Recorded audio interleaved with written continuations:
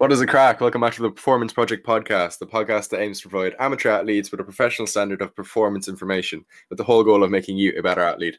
So, Sean, what do we have coming up today? Today we're going to talk about stepping outside your comfort zone and the benefits and why people find it so difficult.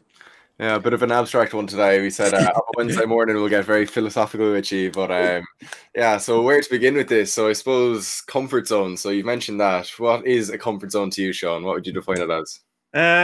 So like I looked it up, and like the definition for it is a psychological, emotional, behavioral construct which defines our daily life. So in simple terms, it's literally just being comfortable and being familiar with your situation, having safety and security in yourself and what you're doing. Yeah, I'd 100% agree. So I'd say, in my own words, I'd say it's probably like your baseline. So it's like your baseline of function, probably. So it's like your routine kind of thoughts, actions, conversations, like all these things that you've done a million times before and you know the outcomes. So I think that's one kind of key thing to define your comfort zone is you know the outcome. So it's predictable. Yeah. So when something is predictable, you've done it before, it doesn't induce stress. So it's just something that you can do. So it's like your normal daily routine. So say pop into the shop to get milk, like hopefully that doesn't induce stress in you. Like it's just these things that you do routinely that are your baseline of function, which are essential to survival without inducing that stress response. That's what I'd probably say it is. Yeah, exactly. Like as humans, our brain is kind of shifts towards being certain about a situation. We prefer to know the outcome rather than have no idea what's in front of us, and that's why, like when we don't know the outcome, we get stressed, we get kind of hyperactive. We don't know, we just get confused, and that's why, because the brain itself likes certainty, and when something's uncertain, that's when you're stepping outside your comfort zone. 100%. I think that's a nice kind of cue to go into a bit of the actual like neurology on it. So like, why does the brain crave certainty? Like, what is it about the brain that makes us want this certainty? I think just the fear of uncertainty kind of activates the small part of the brain called the amygdala, and that is responsible for the kind of fear response, the fight or flight we've talked about so in depth in other episodes. Um, so like it's just the uncertainty of a situation activates that kind of amygdala itself, and this leads to high kind of blood pressure, higher heart rate, sweaty hands, that kind of usual fight or flight response. But once you've put yourself in one of those situations, the next time you do the same task, you don't have the exact same fear response. You kind of get familiar, and over time, it's the same with forming habits. It's the same familiarity over and over again, and then you become used to the actual stimulus itself. 100%. So that amygdala that you're talking about, like, so I read a book a few years ago now. It's called The Chimp Paradox, and it basically talks about the amygdala and like how that impacts our daily lives. So the amygdala, like on an evolutionary scale, it's the oldest part of our brain. Like, so say if humans are descendants from chimps, the amygdala was there when we were chimps, and it's still there today. So it's the same part of the brain. It has the same function to an extent. So what that was originally meant for in chimps was surviving in the world, like where there's constant stimulus and threat to your actual existence. So you're perceiving new experiences as potential danger. And it's interesting that the actual part of the brain hasn't changed hugely in whatever the millions of years of evolution. So today, that part of the brain, it's working in the same way, but in today's context, it's instead of seeing, say, lions in the wild as perceived threats to our life, we're seeing new situations as things that are potentially stressful.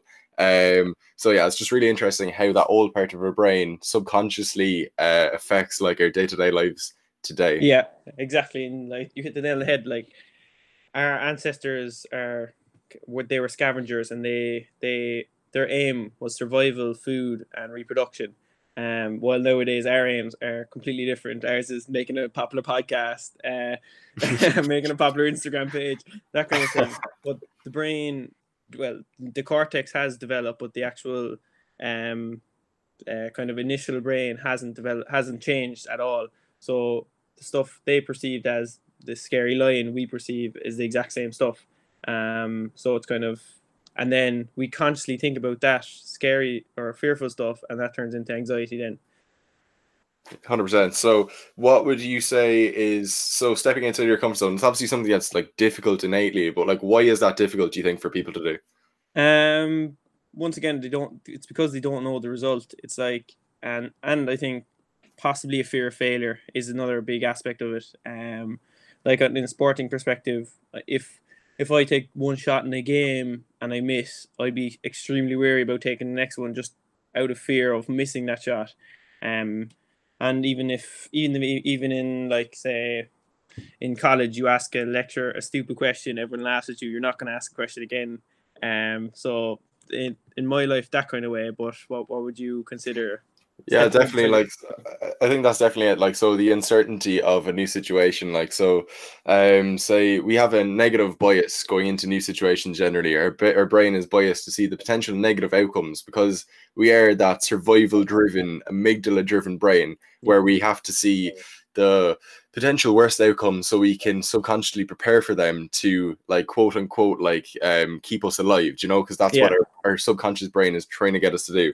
And I suppose it's so difficult to do or to step outside your comfort zone because the effect that the amygdala has on your actual body. So think of any stressful situation you've been in yourself, like say meeting a new person for the first time. If that's stressful for you, say like the sweaty palms you get, the heart racing, the high blood pressure. Do you know these are all physical manifestations of your body trying to quote unquote stay alive. Do you know, yeah, you're reacting for a survival situation when in today's world it's generally not a survival situation, an actual survival situation that you have to prepare for. So I suppose it's just in the unpleasant situation, the unpleasant sensations of your body preparing for this quote unquote survival situation.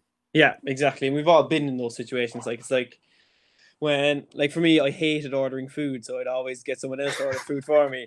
But eventually, when you're 23, you have to man up and kind of order your own food. Go on, talk So to me about that. yeah, But you hated ordering food. oh, I hated ordering food and I hated talking on the phone. I'd always get just like, That's a common one in fairness. Talking on the yeah, phone. like anytime an unknown number rings me, I'm never answering it. I'll wait for the voicemail and then I save the number and put it into WhatsApp, see if they have a photo, or else I wouldn't be ringing back. Stop. But then it was just I don't know why, but it was just kind of I wouldn't like it. I'd kind of panic in those situations, and then eventually, like I was like, "Fuck it, let's give it a go." And like that is stepping outside your comfort zone in a small scale. But thankfully now I can order food by myself. Come on, yeah. At the Big tender age of step, 23, boy. big step. Love it, love it. But yeah, it's just the brain, like as we said, is it's the same brain as it was 2,000 years ago, 3,000 years ago. And like even having the knowledge of that kind of makes it easier to kind of manage fearful situations.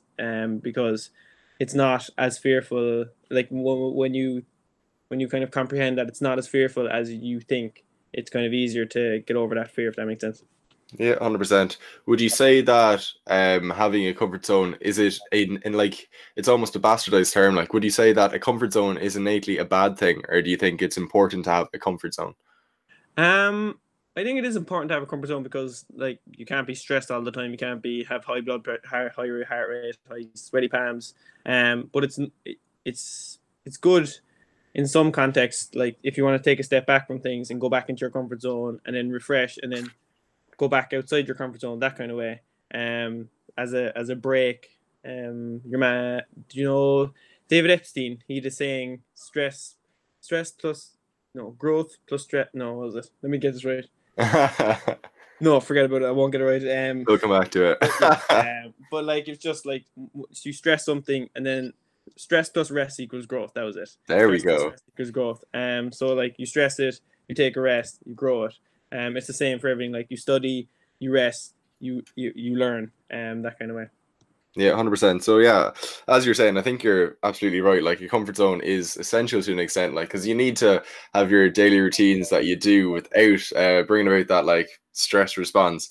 I suppose where the comfort zone can kind of become a negative thing is when you become too comfortable in it, and it Yeah. becomes like an area of like almost stagnation where you're just happy to like rest on your laurels, like fall into your normal unthinking daily routines in the pursuit of nothing. Like I think the Yeah. whole like this is very deep altogether, like, but I think like the whole mean or like where fulfillment comes from in life is where you're actually pushing your boundaries, so where you're impressing yourself by how much you're doing or how hard you're working, you know, when Yeah. you're trying to push those boundaries and improve.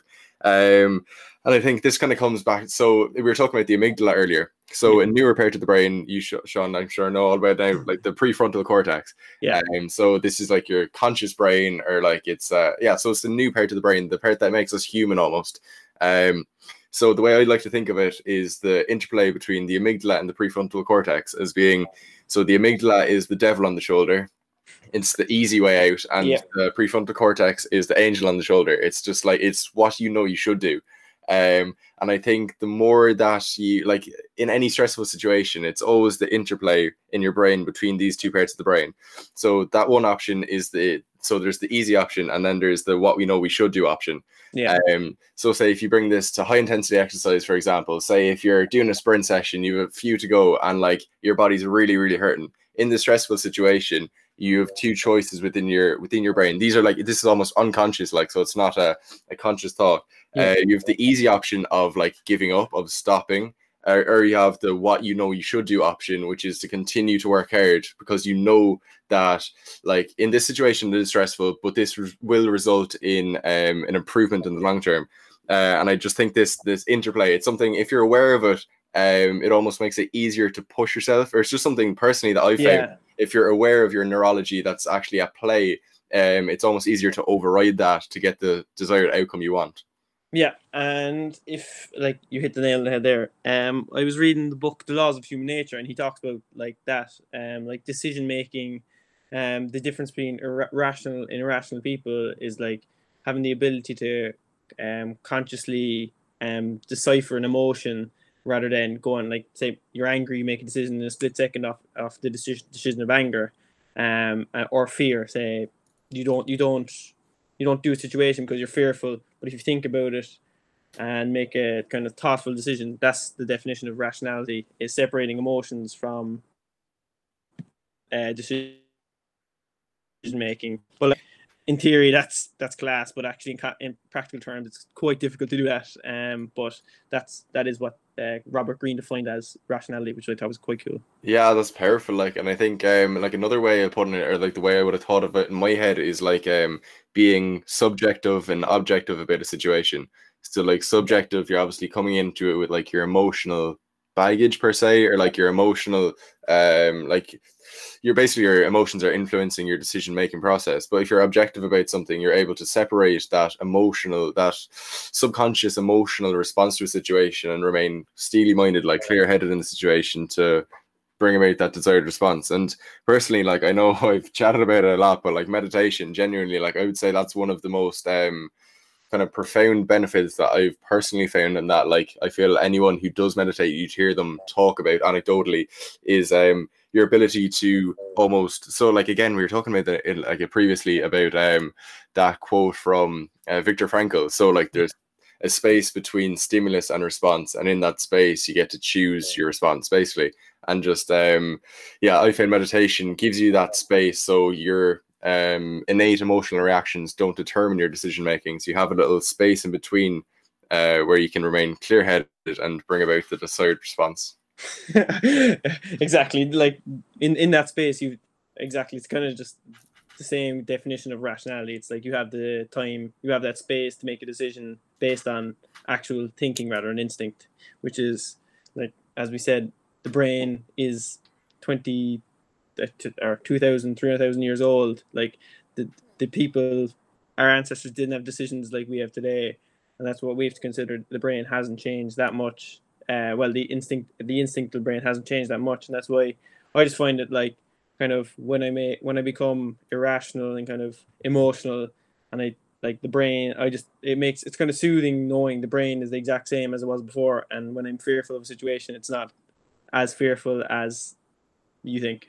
Absolutely. Just to put it in a context for yourself, or just get an understanding of it for yourself. Yeah, absolutely. Yeah, exactly. Something that I think is really powerful is, so knowingly going outside your comfort zone, like knowingly doing something that you know won't be comfortable in the pursuit of getting better. So I think, like, even on a deep level, like, I think with your own self relationship, like, so like your own image of yourself, I think the more that you put yourself in situations that are difficult, like, but in the knowledge that will make you better, the more you do that, the better almost your self relationship will be. Like, it will become part of your identity. Oh, I'm someone who does this. Like your boundaries become a lot wider when you're someone who consistently goes outside that comfort zone. Because really, at the end of the day, like we create our own subconscious boundaries of who we are, what we do.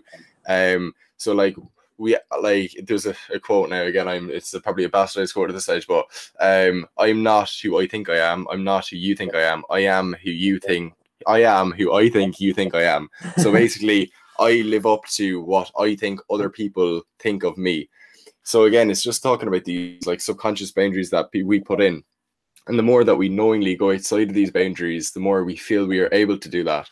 And all of a sudden, these boundaries become a lot bigger and your prospects become a lot wider.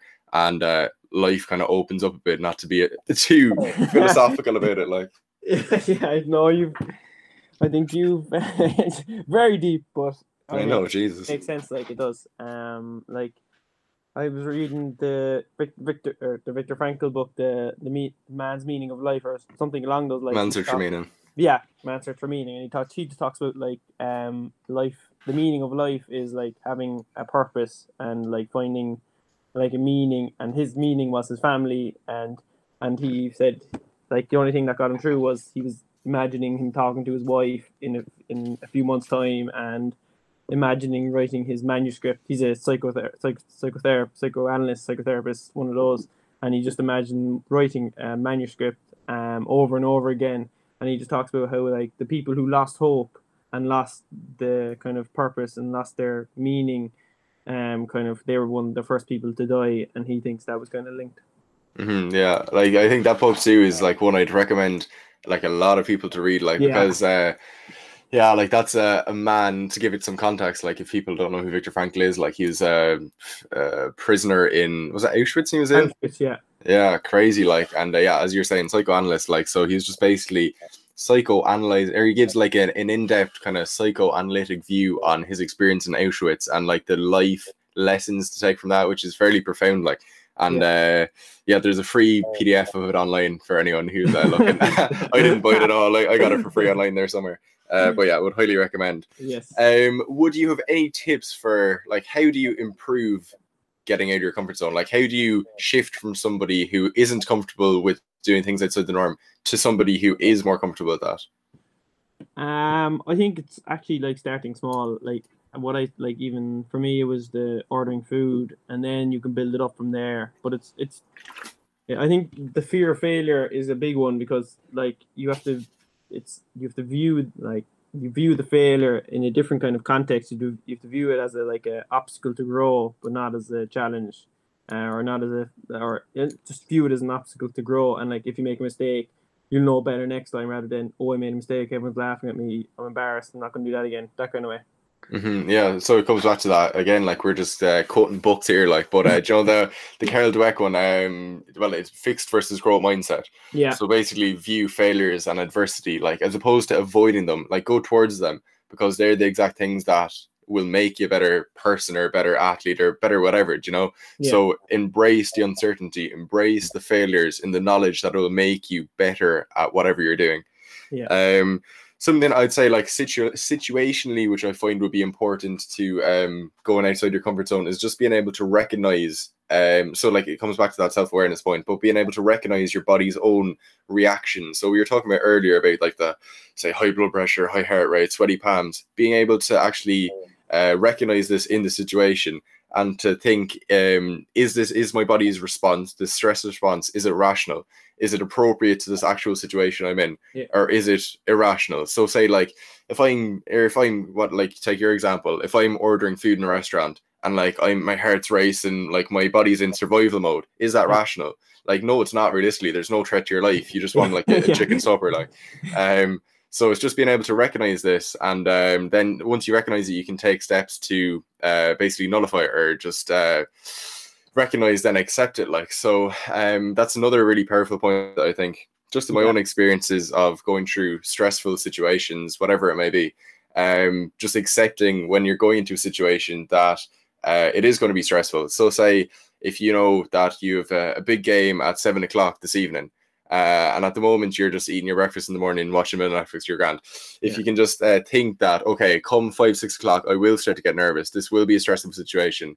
once you actually accept that and take away that overthinking, that anxiety part to it, there's almost power in that.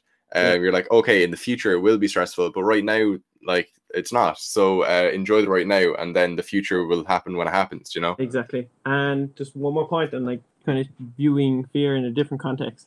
Like fear and excitement have the exact same physiological responses, like sweaty palms, high blood pressure, high heart rate. It's the exact same physiological adaptations, but it's just the way we view it. Like I could be nervous for a game or fearful of a game, but if I kind of view it as, geez, I'm actually excited for a game, it actually kind of make you feel better in yourself. And like, say if I was ordering food, if I actually view that as like, geez, I'm ordering food here, what am I going to have for food? Kind of exciting rather than, shit, what's she going to say to me?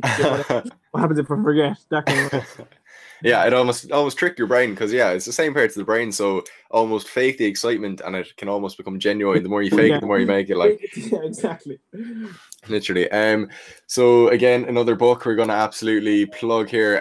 Eckhart Tolle, The Power Now. Have you ever heard of it or read it? I haven't read that one, no. So do you know what? I read it, right? And I obviously didn't read the back or anything about the author. I just read the book. And in my head, I thought it was from like some Stoic philosopher from like years ago. But then I was on YouTube there during the week, and a thing popped up, and it was Russell Brand interviews Eckhart Tolle. I went onto it. He's some 72-year-old German fella. I was so disappointed, like. But basically his whole chat is the power of now. So it's basically like using mindfulness, or like just living in the moment, basically. So he says we're too conditioned to thinking in the future. So when we think in the future, we are, like, as you're saying, that anxiety-based thinking. So we're fearful of what could potentially happen. And when our thinking is in the past, we're basing it on past experiences. So it's generally past painful experiences. So again, this makes us fear the future. But like something profound that he said, which kind of resonated with me, was, so in the future there's anxiety, in the past there is fear, but in the present moment there's no such thing as suffering. So if you actually take conscious note of your present moment, so like your physical sensations, your breathing, your feet in the floor, like there's no suffering in that specific moment. It's only when your kind of overthinking brain digresses about like what could potentially happen or what has happened in the past, that's where the suffering comes in. So I think that's a really powerful point. And like the things we actually fear 9 times out of 10 don't even happen. Like this is it. Yeah, everyone's gonna laugh at me if I fall over. They probably will laugh at you, but like, still. But like, if you order food, the person, the counter, the server is not gonna think you're a weirdo. You'll just like take your time. Like it's like we overthink it. And the suffering's all internal. Like it's nothing external. Yeah, exactly. Mm-hmm. You put words in my mouth. Thank you. I needed that. So I think we're like very abstract concepts today. Jesus, like we're gotten very deep of a Wednesday morning here. Like, but I think to relate it back to athletes, something that in our two episodes ago we interviewed Gareth Fox, sports therapist, and something that he said to us that kind of resonated with me a little bit was that so for athletes, like the person you are on the pitch isn't different to the person you are off the pitch. So like your subconscious makes up like 95% of your doings and beings, be it on and off the pitch. So the kind of concepts that we're talking about today, like embracing uncertainty, like looking at obstacles as the way forward, I think these things, as they'll make you a better person, the more you're able to do that, it will 100% make you a better athlete, because becoming a better person will inherently, like, you're the same person off the pitch as you are on the pitch. Those qualities will transcend, like, so I just think in general, in training, in studying, whatever, embracing uncertainty and embracing obstacles is just one way of like substantial improvement, I'd say. Yeah, and just like to give an example of stepping outside your comfort zone in like, say, GA, it's when you're doing like mass running up and down the field, and at number 8 you feel like you can't go anymore. It's doing the 9th and the 10th run. That is stepping outside your comfort zone, when your whole body's telling you to stop and you go push it that extra bit. That is stepping outside your comfort zone in sport context. 100%. So doing that, like doing those extra 2 runs, like that's your prefrontal cortex. So your conscious brain deciding to override that survival-based amygdala. So to give the neurology behind it. But yeah, I think it's powerful. Once you understand that neurology, I think it's easier to override that amygdala. Once you're aware of why you have these subconscious thought patterns, it's easier to consciously work into them. So like to work into difficulty in the knowledge that it's going to result in improvement. Exactly. Right, Sean, do you have any takeaways from our abstract discussion of a Wednesday morning? I think say yes to more situations. Just Oh, I like that one. just do it. Just go for it. The worst that can happen is you tick a box, say, "Oh, I've done that. Didn't like it. Done." So it's just say yes to more things. That was actually something that Johnny Holland said in the last podcast too, that I found was really like, he was like, yeah, so don't say any no to any opportunities that come your way. Even if you don't feel you're prepared for that opportunity, like you will get to a stage where you're more prepared for it. So it'll only result in improvement. And even if it is failure, you'll get improvement from that as well. Like something that I'd say, just to reiterate my point from earlier, was just to be a little more conscious of your the physical manifestations of stress in potentially non-stressful situations. So see, even in your day-to-day life, just notice when your body is going into that survival mode, into like the high heart rate panic mode, and then once you can recognize it, try and take some steps to mitigate it. So like just some deep breathing and just to become a bit more present in the moment, so then you're able to keep that clear head, so your emotion doesn't cloud your judgment and you're able to make clear-headed decisions. That's just something that I've personally found really beneficial over the past few years. Yeah, I think like we've harped on about meditation and like for good reason though. Oh, absolutely. Like it's like I found benefit. Like before I wouldn't do it every day, but like even before matches now and before like stressful situations, it just calms yourself and you just feel back to homeostasis. Literally, yeah. Back to yourself before you go into a situation, and that's why it brings. Do you know what? I'm going to say something that'll bring us nicely back to the end of the podcast. Do you know what it does? It brings you back to your comfort zone. That's what it does. Nicely done. Jesus, all right, wrap up the podcast there. I'd say can't get better than that, but literally. So thank you so much for listening. My own Instagram is @performancephysio. The podcast Instagram is _performance project. And mine is @SeanPowder97, and the website is theperformanceproject.net. Lovely. Thank you so much for listening, guys, and we'll see you in the next one. Thanks a million.